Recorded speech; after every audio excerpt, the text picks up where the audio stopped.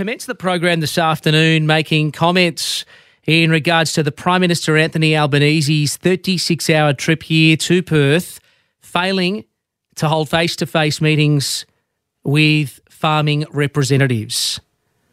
Last night, he was the guest of honour, that is the Prime Minister, alongside the Premier Roger Cook at a Chinese New Year event at Crown. Black tie dinner, keynote address. But the WA farmers were not given the opportunity to meet face-to-face with the Prime Minister during his 36-hour visit to Perth. They'd asked and requested for months now to have this meeting, but their requests went unanswered. Tony Seabrook is the president of the Pastoralists and Graziers Association of WA. Tony, good afternoon. Good afternoon, Ollie. Are you surprised that the Prime Minister had time in his calendar to attend a Chinese New Year event at Crown, but he didn't have time in his calendar to catch up with people like your good self? Ollie, it's all about priorities. This guy is so focused on getting re-elected.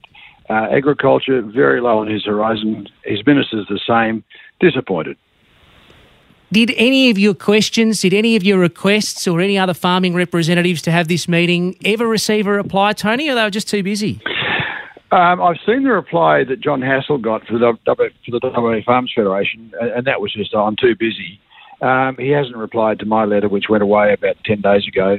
I don't think the Prime Minister even got to see it. I think he's so surrounded himself with minders, and they're so careful about making certain that he's there for the photo op, but not for any meaningful discussion, that I doubt that that invitation actually landed on his desk. But when it comes down to the Federal Minister for Agriculture, hell's bells, he's the Minister for Agriculture.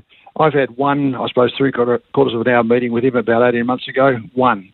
A couple of Zoom meetings where he used the opportunity to tell us what was going to happen. And so when he requested a meeting with me yesterday, it was a 30-minute meeting. There were going to be probably 4 different groups of people in the room. It seemed to me like a pointless exercise. And I'm happy to talk to him any time. In fact, I'd like to talk to him. But when he's got some meaningful time, that'll happen, but not like this. So, Murray, what did come to the party eventually, Tony? He gave you 30 minutes in his calendar with others. Yeah, 30 minutes. He's a great talker, so I sort of figured out of the 30 minutes, he'd speak for half of it. There's not an opportunity to have a meaningful discussion in that amount of time. And look, I'll talk to him if he gives us real time and wants to talk. But at the moment, no, I'm sorry, not under those terms. Why, though, Tony? Why won't they give you the time? Why won't they come to Perth, schedule a few hours to come and hear the concerns from farmers? Because there's a whole heap of issues. Of course, the shambles that was the live export debacle on the docks of Freo Port just a few weeks ago. Well, I've said on numerous occasions, look out the window. When you're flying anywhere in Australia, any time you look out the window, you'll almost certainly be looking at agriculture in every form that it exists. It's the biggest thing in Australia. It employs a huge number of people and it underpins our national identity. Even our state premier has been a bit shy about having a meeting, but I'm just blown away that a government could be so eager to do so much harm to regional Western Australia, and they've still got this stupid policy to ban live exports. They got less than 30% of the primary vote last year, or at the last federal election. Less than 30%, for heaven's sake. This mandate to shut the trade down, it's purely political. It's got nothing whatsoever to do with animal welfare. Kevin from Scarborough called up about half an hour ago now, and he said you can trace it back to Gough Whitlam, that none of the Labor Prime Ministers had any time to catch up with West Australian farmers. Even if there's protests in the city, they're just not interested. It's just a political point that needs to be made, Tony, that there's just a lack of support for the Labor Party or votes in the region, so they simply don't care about WA farmers?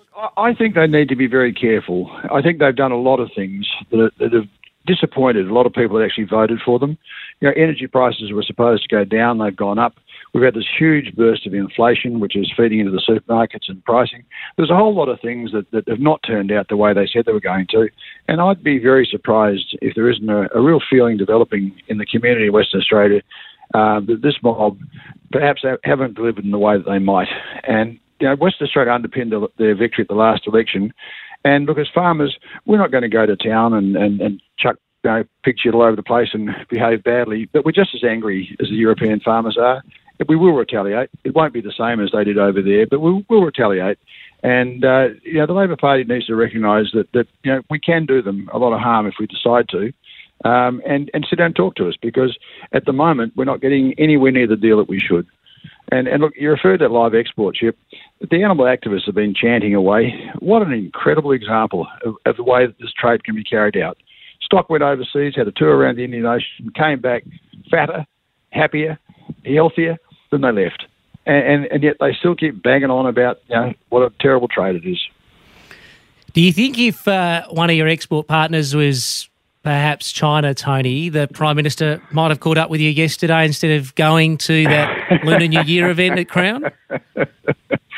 Look, this guy is very focused on getting himself re-elected. And I noticed there's an attack right now on red meat and us eating red meat and the way it's changing the world. We export, I think, close on 330 million tonnes of coal every year, and it goes to China. It goes all over the world. It's a bottom line thing. Why would you be attacking your primary producers when at the same time feeding so-called global warming with this massive coal trade that we're involved in? It's a bit of a double standard. Yeah, they want to put official diet advice to warn of the climate impact of eating red meat, Tony. Have you ever heard of anything so ridiculous? Look, Ollie, it's interesting. There's various sorts of meat that we eat. We actually eat chicken, which has come out of a very dense farming production system. Pigs are a bit the same. Cattle going into feedlots, and it makes it tender beef, and people like eating it. But cattle out of feedlots eat a huge amount of grain, and it's not natural. But there's a staggering amount of Western Australia where what the animals eat is not edible to human beings.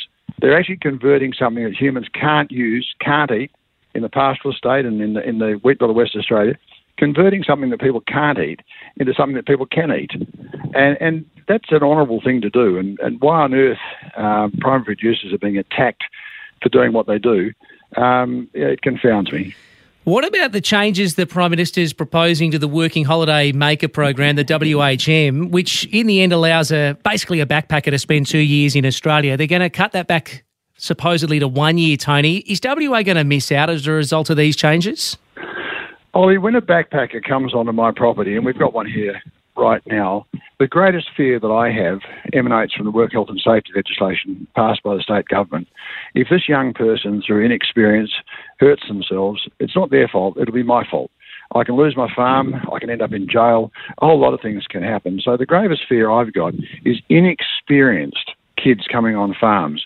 Once they've been here for a while and they get the experience and they know how to drive the tractor, the harvester, the truck, and you can gauge their competency, that's a great thing. And having them hang around for more than just one season or 6 months is absolutely crucial. We need kids that will come here, learn what they need to learn, and then become productive for us. Because honestly, a backpacker for the first few weeks or months that they're with us, they're a bloody menace to themselves and to me as an employer. Thank you, Tony. Appreciate your fight. Keep it up. Well, shall do, and thank you very much.